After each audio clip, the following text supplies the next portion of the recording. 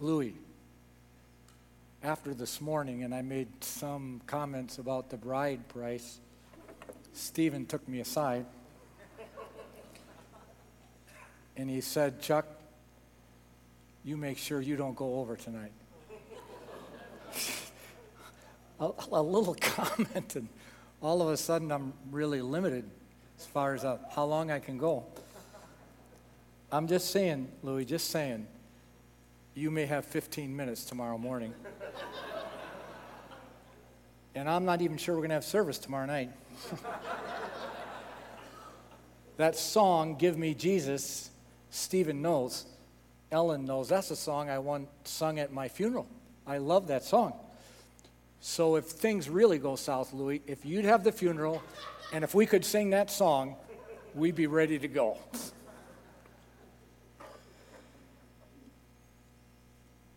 It really is good to be able to meditate on the Word of God, and that's really what we would like to do tonight. So if you have your Bibles, I'd like you to open them up, back up to Matthew chapter 28. Matthew chapter 28. There's several things that I often want to emphasize, and tonight is one of those nights. As we look at the Great Commission, we started, remember the first day that we made several comments. Remember, as we go through that, first of all, we stated on the first day that the Great Commission is to be considered a what? A privilege. As the saints in Corinth were to look at giving as a privilege. Then we learned from, just quoting from Tim Keller, that we make about 12 good friends. So again, I'm not trying to have you think of hundreds, but the few that are around you. And then the other comment we made is truth is transmitted through a life, not in a vacuum, and that's important as well. Last night we looked at what the Great Commission is, and we looked at 4 verbs, and the main verb was what? Make disciples. So we don't fulfill the Great Commission just by seeing people come to know Christ. That's not it. I mean, I've been in movements where you get a lot of people make decisions and you go on merrily and they never enter a church. And that's not what Jesus is talking about. The Great Commission is much deeper than that. And I hope you got a sense of that last night as we went through that passage. If you're in your booklets tonight, what we're going to talk about is the personnel to carry out the Great Commission. And this really is important as we go through this passage tonight. I know so many people, what really is defeating to me, talking about slaying your giants, many people will come, well, Chuck, you can just talk to people. You have the gift of gab. You should be out there evangelizing. That's what God gave you to do. I'm not talented like that, so that's not really my cup of tea. That oftentimes, if people don't say that, that's what they feel on the inside. That is very defeating to me. And I hope as we look at this passage, you might come away with a very different idea from Jesus' perspective. I mean, many times people, Chuck, you have the gift of evangelism. And I say, I don't know if I have the gift of evangelism or not. I just know when I got saved, I had a great burden to talk to people, and I saw that God wanted me to do that, and I wanted to obey that. Is that the gift? I don't know. Because the Lord does want us to talk to people. And we'll see that as we go through this text tonight in Matthew chapter 28. And I pray that you'd see it in a fresh way. So in Matthew chapter 28, here's the passage sometimes we don't give enough attention to understand. And I'm going to drop down and just look at verse 16, just prior to 18.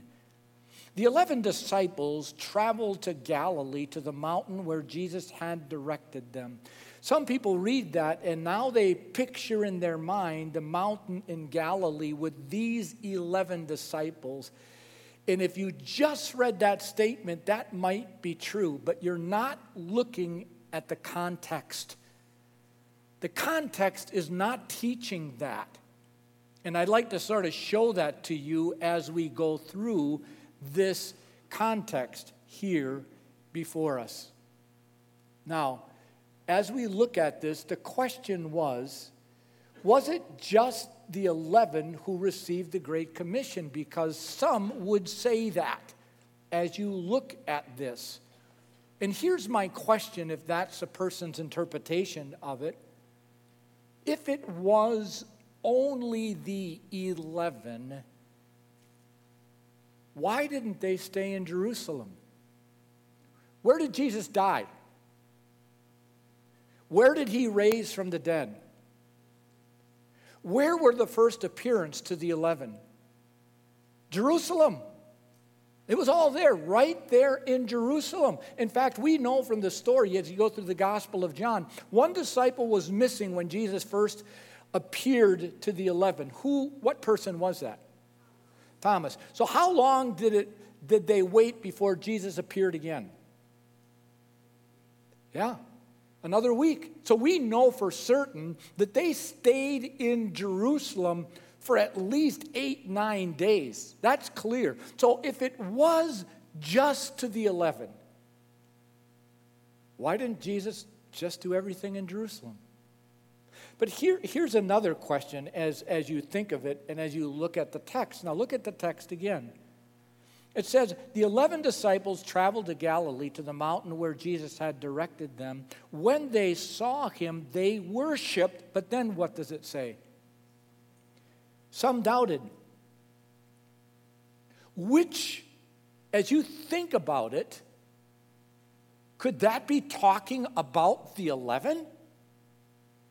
Because we know that 10 were there and they saw Jesus physically and they worshiped him then. When Thomas finally came a week later, he said, "My Lord and my God," for the second time. Those 11 were convinced and they saw the resurrected Christ. They were not the doubters. There were other people that were here in Galilee.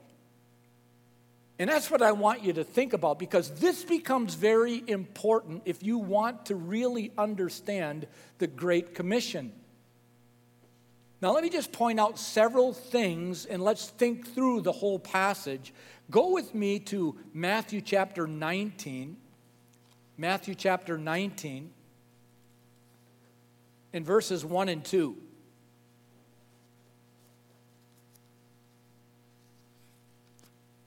And it sort of gives you the setting of what was taking place in Jesus' last week of his life. Jesus is in Galilee at this time, Matthew 19:1. And when Jesus had finished the saying these things, he departed from Galilee, which is way to the north, and he went to the region of Judea across the Jordan. And now notice, large crowds followed him, and he healed them there. There were many people that accompanied Jesus all the way down to Jerusalem from Galilee in those last days. And that only makes sense because many Jews came to Jerusalem during the Passover. In fact, the city just blew up with population during the Passover. It was natural. Even Jesus in his younger years when he lived up in Nazareth, their custom was what? To come down to Jerusalem during the Passover. So I want you to picture that as you think of this whole setting here. Many people from Galilee came down. And it even says that there. But there are other verses. Go back to Matthew chapter 28, and we'll take a look at a few other verses as you look at it. But as far as that is concerned, notice why Galilee well, let me go back. I think I went too far. No.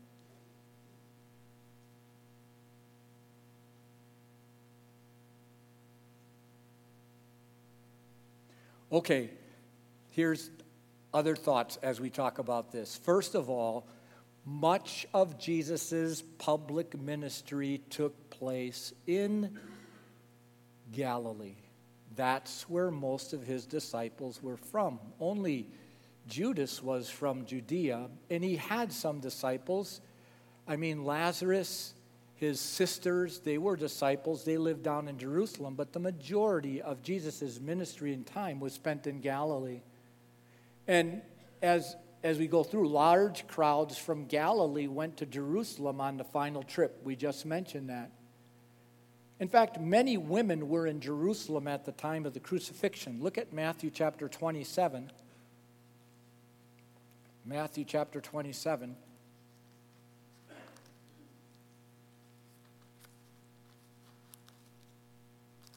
Verse 55. It says this, many women who had followed Jesus from Galilee and looked after him were there in Jerusalem, watching from a distance. A lot of people from Galilee and Jerusalem during that time. Now look at Matthew chapter 28 with me as well. This is interesting as you look at the text. Matthew chapter 28, look at verse, after the women saw Jesus appear in verse 7, it says, Jesus says, then go quickly and tell his disciples, he has risen from the dead, and indeed, he is going ahead of you to where? Galilee. You will see him there. Now just think about this. He told the disciples, that's even going to be a larger than just the 11, isn't it? Because the 11 were going to see Jesus where? Jerusalem. That very day. But Jesus' message through the angel to the majority of the disciples was not to stay there in Judea.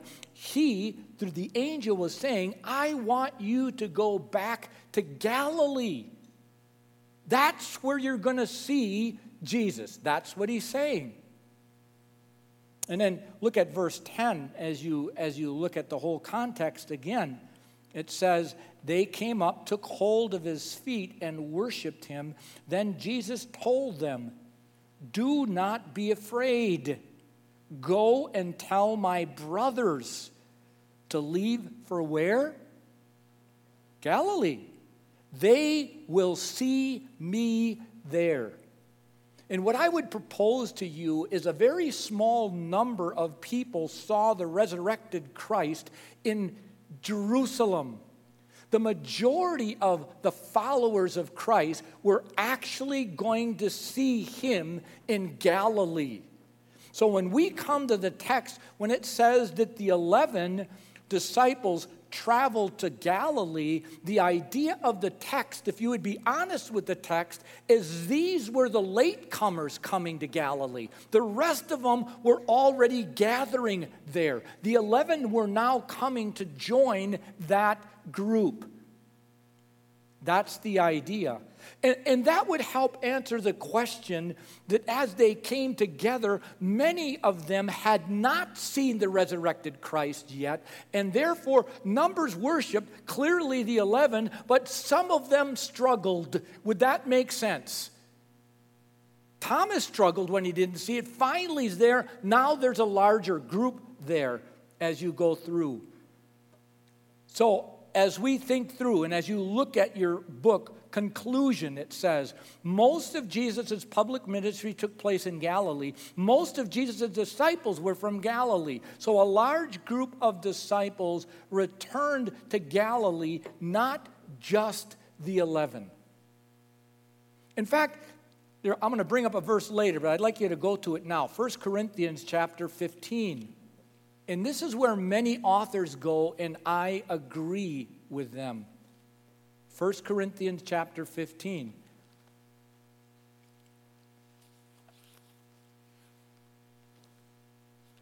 First Corinthians chapter 15. Now look at the order of the resurrection.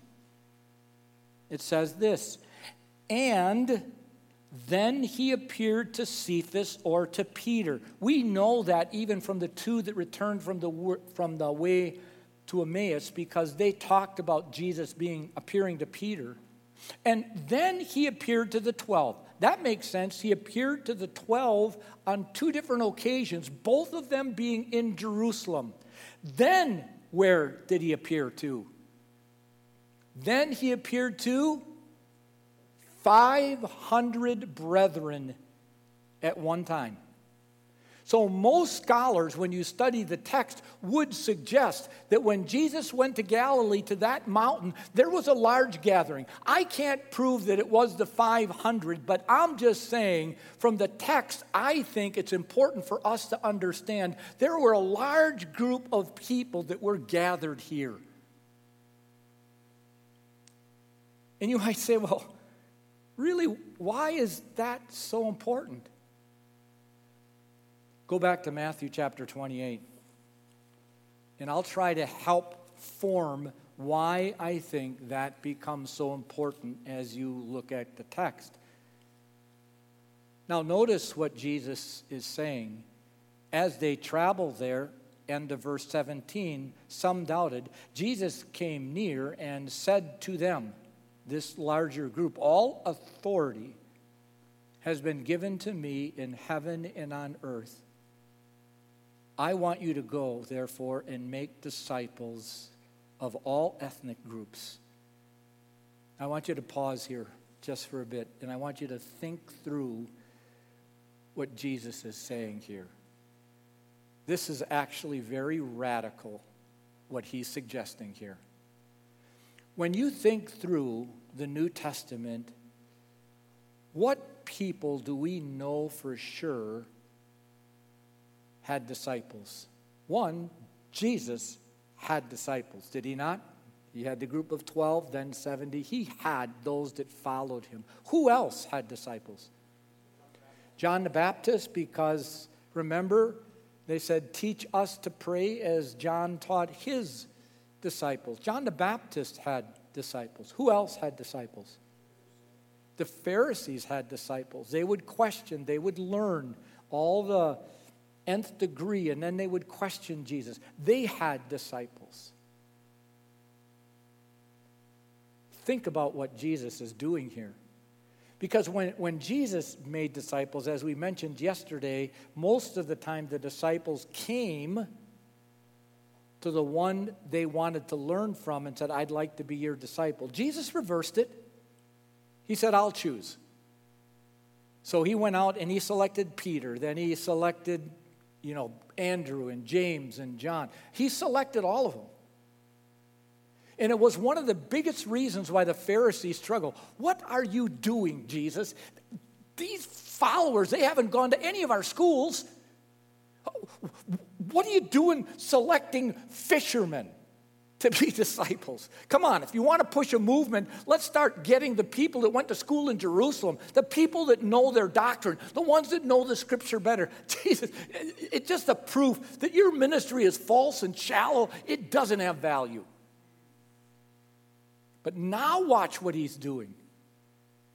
I want you to place yourself in Peter's shoes, in Andrew's shoes, James and John. As he says, now here's something else I need to just emphasize. I don't want to get ahead of myself here. Jesus didn't say to this group, hey, listen, let's divide up a little bit here. Apostles, you stand right there. Good. A businessman, I'd like you to stand right there. And maybe that don't have the major businesses. You guys stand over here. There's a tax. You guys stand over here. And slaves, there's probably, you stand over there. And then women, can you get to the back just for a little bit here? You may laugh, but in that day, women didn't have a part in any of this. Now, I just want you to understand how radical. And this comes back to the whole idea of being a privilege. As Peter and Andrew thought of this, I know they were called to be apostles. That was a privilege. But now he is commissioning these fishermen to make disciples of all nations. Fishermen. Radical. So as you look at the whole text conclusion, Jesus' public ministry took place in Galilee. And so as you go through that, fishermen, yes, they're there. And you know what? Jesus didn't separate anybody out of the group. You understand that? He was talking to the group. Now think about this.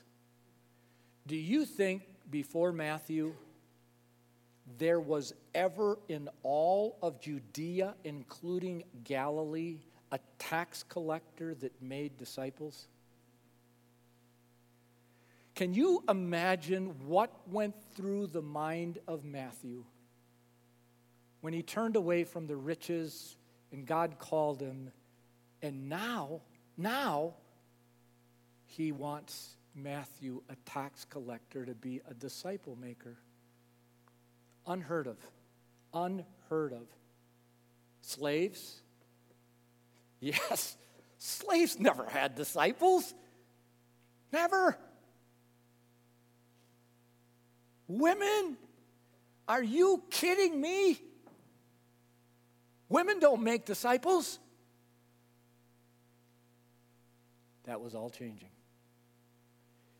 He was taking this entire crowd, and he was saying, all authority is given to me in heaven. All the authority of heaven is behind me. I am commissioning you to make disciples.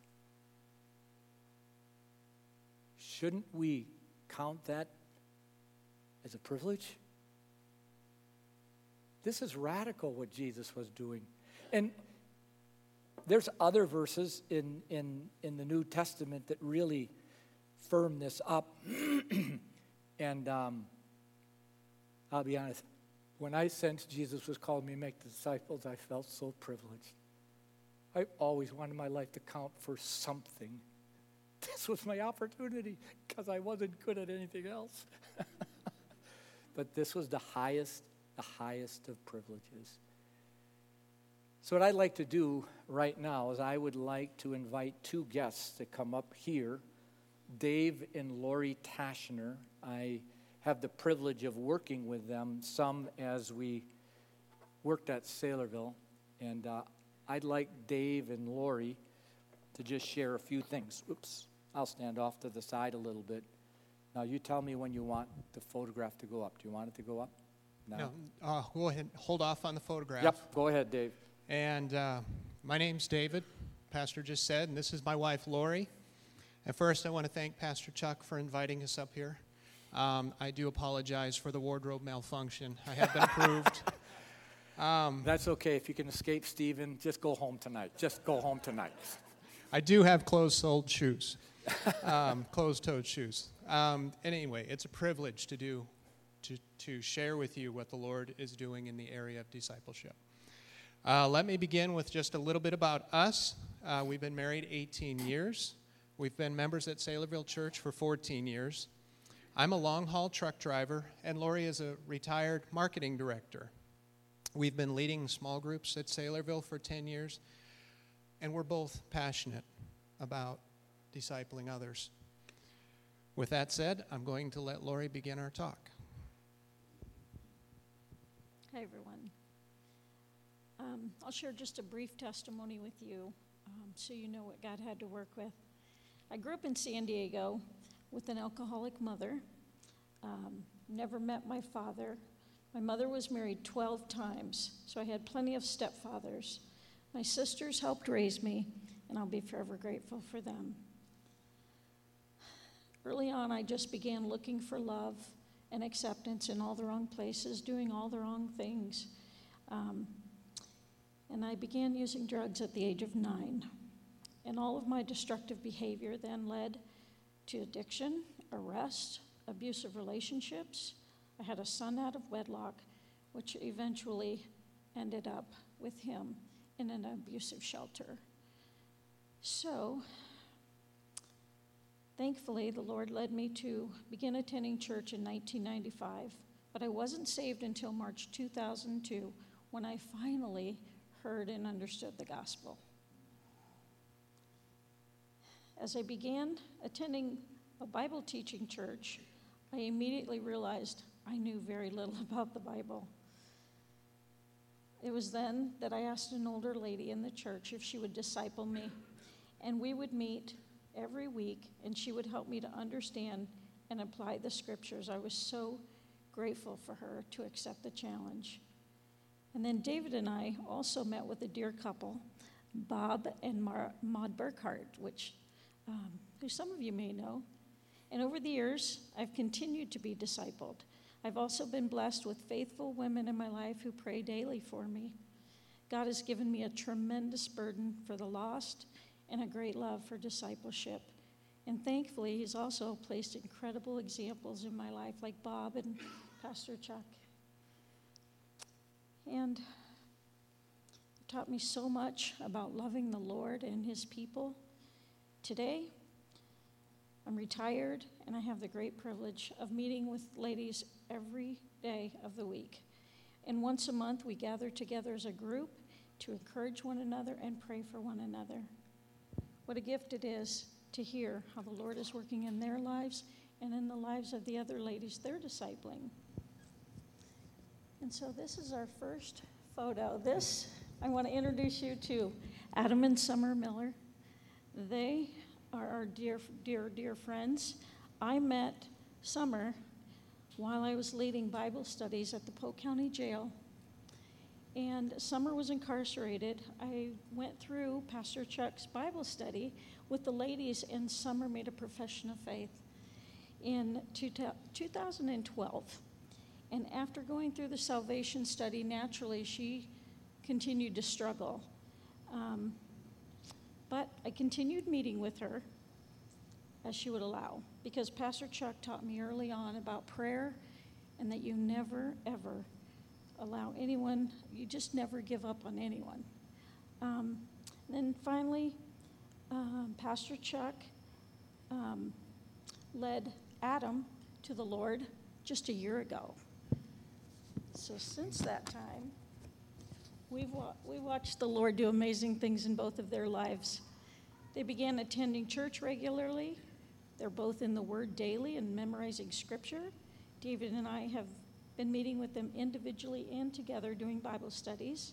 And now they're faithfully serving in our church. And Summer is working with ladies that struggle with addiction. They're teaching their kids through the Word and by their example. They have a little 4-year-old daughter, Ella, and you should hear her pray. She's so precious. Summer and I also go out door to door every Tuesday night with the evangelism team. And Adam's mother and Summer's mother have both made professions of faith. And most recently, they invited a friend, Tony, to move into their home, provided a job for him. They helped him get an apartment, and they continue picking him up for church and doing Bible studies with him. What a privilege it is to watch God work in their lives. These two are amazing and so encouraging. Let me go back. And Did I want me back at Summer and Adam? that's okay. That's okay. You can leave it there. Okay. I've attended just a little bit about me. I've attended church all my life, but on October 9th of 2004, during our second separation, both because of my temper, in the driveway of a man named Bob Burkhart, I repented of my sins and I put my faith and trust in Jesus' death, burial, and resurrection, and nothing else. Bob and I spent the next few years together studying the Bible together, and he taught me how to apply God's Word to my life. He was an incredible example of Jesus' call to go make disciples, and I want to be just like him. I've also learned through as many Bible studies as I can get into and many pastors. Eventually, I followed Pastor Chuck on door knocking and learned from him in a weekly discipleship Bible study. I read the books he assigned, and I listened very closely when he gave real-life examples from his very, very real relationship with God. Now I want to introduce to you Shannon and Sheila. Since Shannon is a truck driver just like me, and I don't know if I said that about myself. Yeah, we did earlier. I'm a truck driver. Well, Shannon is a truck driver just like me. And Shannon and Sheila were both divorced just like us. Pastor Chuck thought that we would be a good fit to work with them. It was truly a great fit. it's hard to describe how much we love these two. We first began by sitting quietly and enjoying their coffee and cookies while Pastor Chuck led them through the beginning phases of their new life in Christ. Eventually, once they were baptized and married, Pastor Chuck slowly backed away and allowed Lori and I to take the reins in leading them.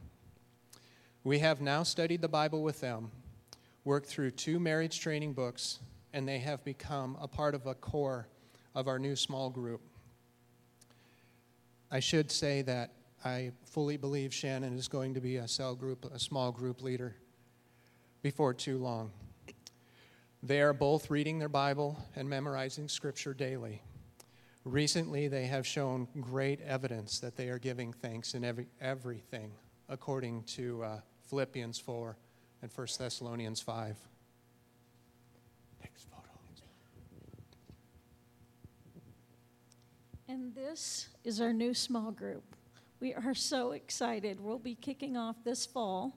You'll see Adam and Summer on the top left, Shannon and Sheila on the top right, and on the middle right, the couple there, that is Stacy and Gary. David is doing a Bible study with Gary, and Stacy is being discipled by Lisa, who is a young lady that I've been discipling for 9 years. And now Stacy is discipling Sheila. And while Sheila serves during the second service, Stacy, Lisa, and I are meeting with 2 new believers, Nicole and Linda, who Pastor Chuck just recently led to Christ. What a joy it is to watch disciples making disciples. I don't want to comment, but I have to. Stacy, right in the middle, has Shannon and Sheila's little dog, Harley, behind her, so she looks like she has puppy ears. It looks really cute, like princess ears.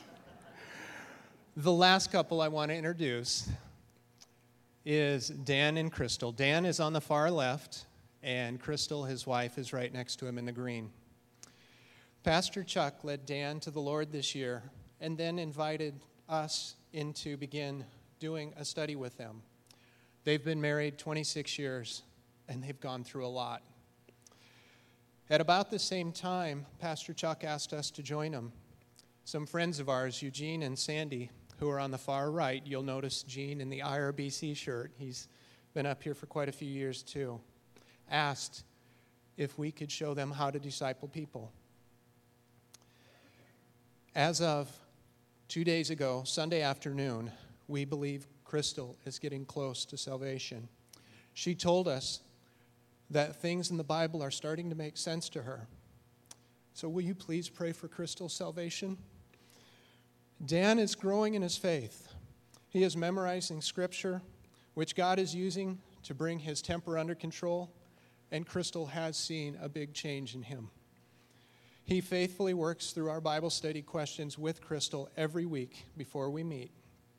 And since we have started meeting with them, Eugene and Sandy have been called to lead our former small group. So in closing, through this wonderful process of building on the foundation that God has laid with all of these people through Pastor Chuck, we are trying very hard to build carefully, according to 1 Corinthians 3:10. There are 2 great lessons we've learned in the process of discipling. One, we have to fervently pray for God to work as only He can. We have to pray. 2, we must be ready to go when He calls. I'd like to leave you with just a couple of quotes from the book Gaining by Losing by Pastor J.D. Greer. The first, discipleship happens in relationships. The second, where trust exists, God moves. Thank you. Thank you.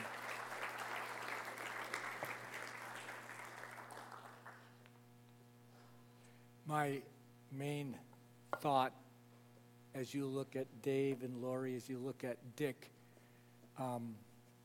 if you would have looked at Dave and Lori 10 years ago, you would have asked the question, they're going to make disciples?